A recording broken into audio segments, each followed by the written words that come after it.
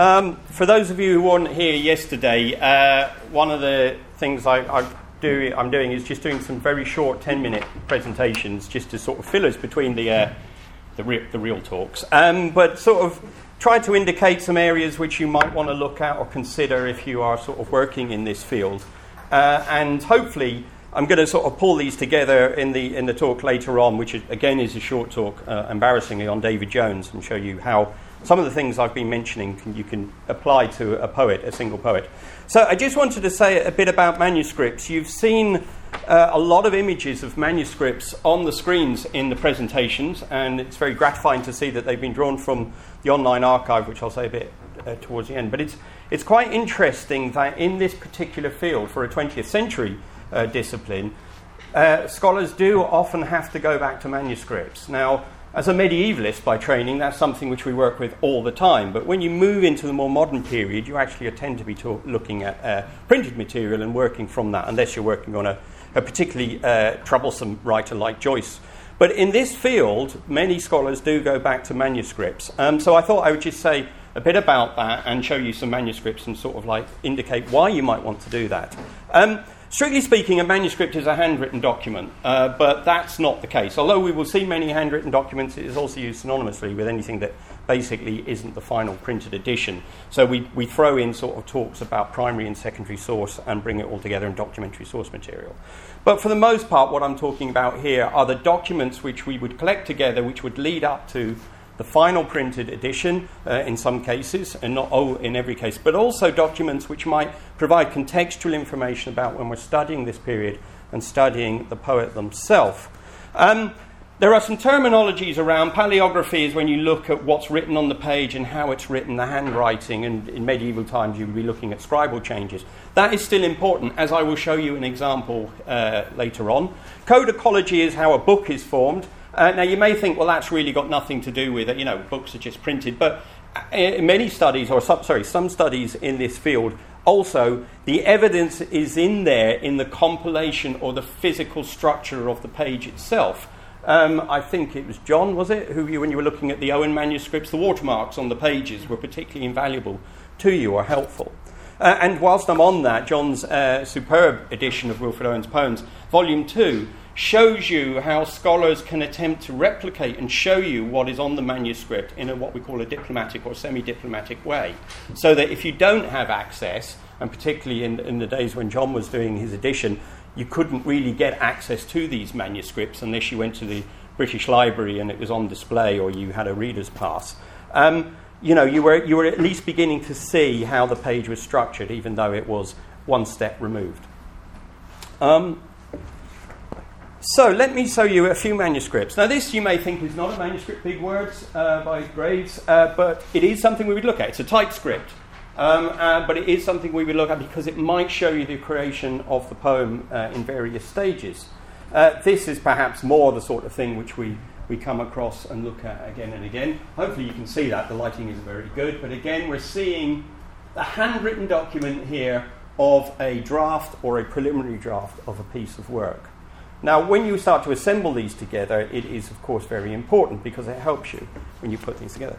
This, I would say, is also something we would look at. Whilst it is a printed document of Gurney's poems, you can see Gurney working on this, and Philip may talk about this later, in the sense that he was constantly going back over what you might think was the authoritative text and reworking it or commenting on it. So again, we would be looking at information like this. And even this is Wilfred Owen's medical report, which I believe was the one which sent him then to Craig Lockhart. But again, this is the type of document we would want to see because it's providing valuable information, if you're like a guy writing a biography of Owen. So again, sort of things you might come across. Now, why would you really want to do this? Well, first of all, some poets were not published in their lifetime. Owen, with the exception of, I think it's 4 poems, wasn't. So what we are basing our analysis on, when you've read Owen, is on subsequent decisions by people who have worked from the manuscripts, the editors, which is important to note because you are, of course, at liberty to go back and challenge those decisions. Some poems remain unpublished, and again, Philip may pick that up because Gurney is a good example of that. I think where I came from this and why I found this very interesting, it allows you to investigate the creative writing process. So when you can see 5 or 6 drafts of a poem and you can see the poet changing or struggling over particular terms, you begin to focus in on what is important to the poet and why they made those changes. And also, I think when you look at a manuscript, it provides you with information which may be not there in all the prose written about the life of the poet. Just seeing the physical object can provide you with contextual information about the conditions under which the poem was written, and I'll show you examples of that. But just to pick up the unpublished poet, this is picking up Owen. So if we took the 3 editions in the order, you can see gradually Owen's poetry was beginning to emerge. Day-Lewis bringing the corpus up to 80 poems, and it's expanded since then. But you can see, so not all of Owen's poetry was released in the Sassoon edition or indeed in the Blunden edition. But let me give you an example just to show you a bit about the creative writing process. Now, this is a poem it may look familiar because it's kind of sort of familiar, but it's given the title Move Him Into the Sun. It's a Wilfred Owen poem, Move Him Into the Sun, and then the first line, Move Him Into the Sun. Now, for those of you who know, that was not the end title of the poem that we get to. Neither was Frustration, although he is beginning to struggle with this. And as you can see, he's working on some sort of key factors here. Picking up from the last conversation, I find it interesting that originally he wrote about the poet being in Wales, and he hangs on to that in 1 or 2 or the 3 of the variants. So here we have the remaining 2 variants, so the poem Futility is what we know it now as. And you may think, oh, well, this must be the final version, and this is obviously a version which Owen didn't like, and he just crossed it through, as you can see. But what I find it interesting here, I look at this as a medievalist, used to working with manuscripts, is that the line here, think how it wakes the seeds, think how he puts in it as an afterthought. Now, to me, putting those 2 together, I would say that precedes that. But maybe that's not the case. Now, I'm not giving you the answer here, but what I'm showing you is that you start to put these things together and start to sort of like try and... It's like a detective puzzle when you're working with manuscripts. This is an example which, for Anthem for Doomed Youth, which I would recommend you go to John's biography of Owen, because he takes you through these 5 drafts.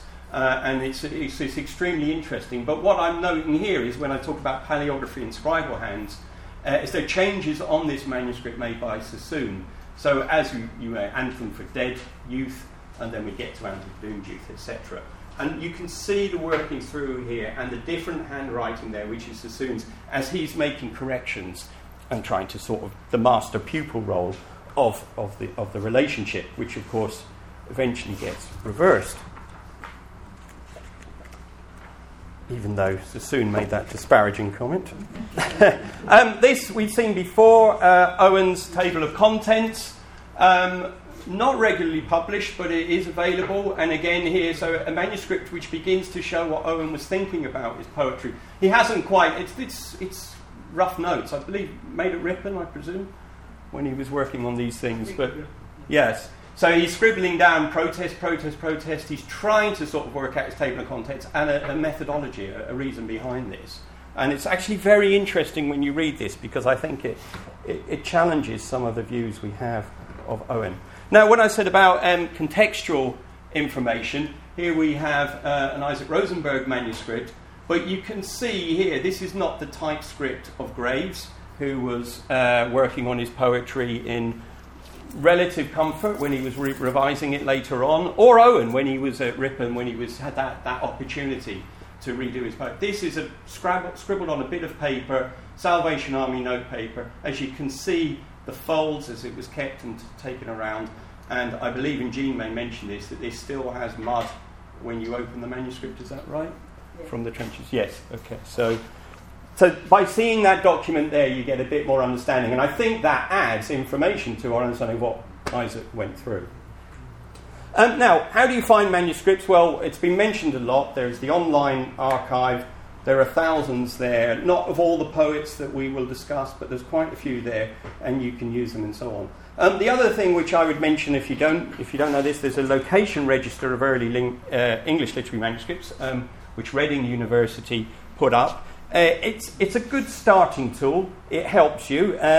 So if you, for example, were to search on Brooke, it would give you back a sort of a lot of information about Rupert Brooke manuscripts, and then you can follow one of those. And in this case, it tells you that the manuscript is in the British Library Department of Manuscripts. So that's also quite useful as well if you want to sort of start finding manuscripts. The main collections which you will come across, Oxford, Cambridge, British Library, the Harry Ransom Centre in Texas, New York Public Library, but there are many, many more. If you look on the archive, you will see we had to draw manuscripts from about 20 different collections around the world and negotiate with them. So these manuscripts have literally been dispersed to the four corners of the earth. Also, private collections. Now, I don't mean here necessarily people go out and buy manuscripts, although there is that case. There is a market in buying manuscripts. But because of, if you remember that sort of diagram I showed you, the relationships that people, there were circles which people moved in. This was also, at these circles, people would give manuscripts to each other, or somehow they'd be bequeathed to them. So a good example is of one of the Owen manuscripts. Day-Lewis actually held that, and it was in his house after he passed away. Jill Balkin, his wife, who's now sadly deceased, had it on the wall. So there was an Owen manuscript there, and now I believe it's probably with Daniel Day-Lewis. But also there are manuscripts which were dispersed up to the Sitwells, which are now in their private collections, although we're not certain they still know they're there. But those are things which we do have to look at. Now, finally, we often get asked, can you use these manuscripts? What can you do with it? And to be boring, it's all to do with copyright as well. So copyright extends in UK law 70 years after the writer's death, or the first date of publication. So if a poem or a manuscript or whatever was published and then they died, say, in 1918, you're absolutely fine. But if it's an unpublished text and it doesn't appear till later, then it's something you would have to work back on. So you have to deal with literary estates as well as the people who hold the manuscripts, which might be a library, to try and get rights, particularly over the unpublished material, but also photographs, etc. But the good news is that all the manuscripts which you see on the archive are free to use for educational purposes, not for profit making. So it's tea and coffee time, but I will say there is a follow-up exercise. For again, you want here yesterday, there is in the course booklet there are follow-up exercises. The online in part of the archive, we've put up a little set of tutorials. You can choose which one you want. Dulcet Decorum Est, Strafe, Dead Man's Dump. I wouldn't go for Dead Man's Dump if you are a faint of heart, because it's quite a difficult one. And it allows you to compare manuscripts and create your own edition. Go through exactly the same processes that Sassoon, Blunden, Day-Lewis and John had to do, and just have a go at it.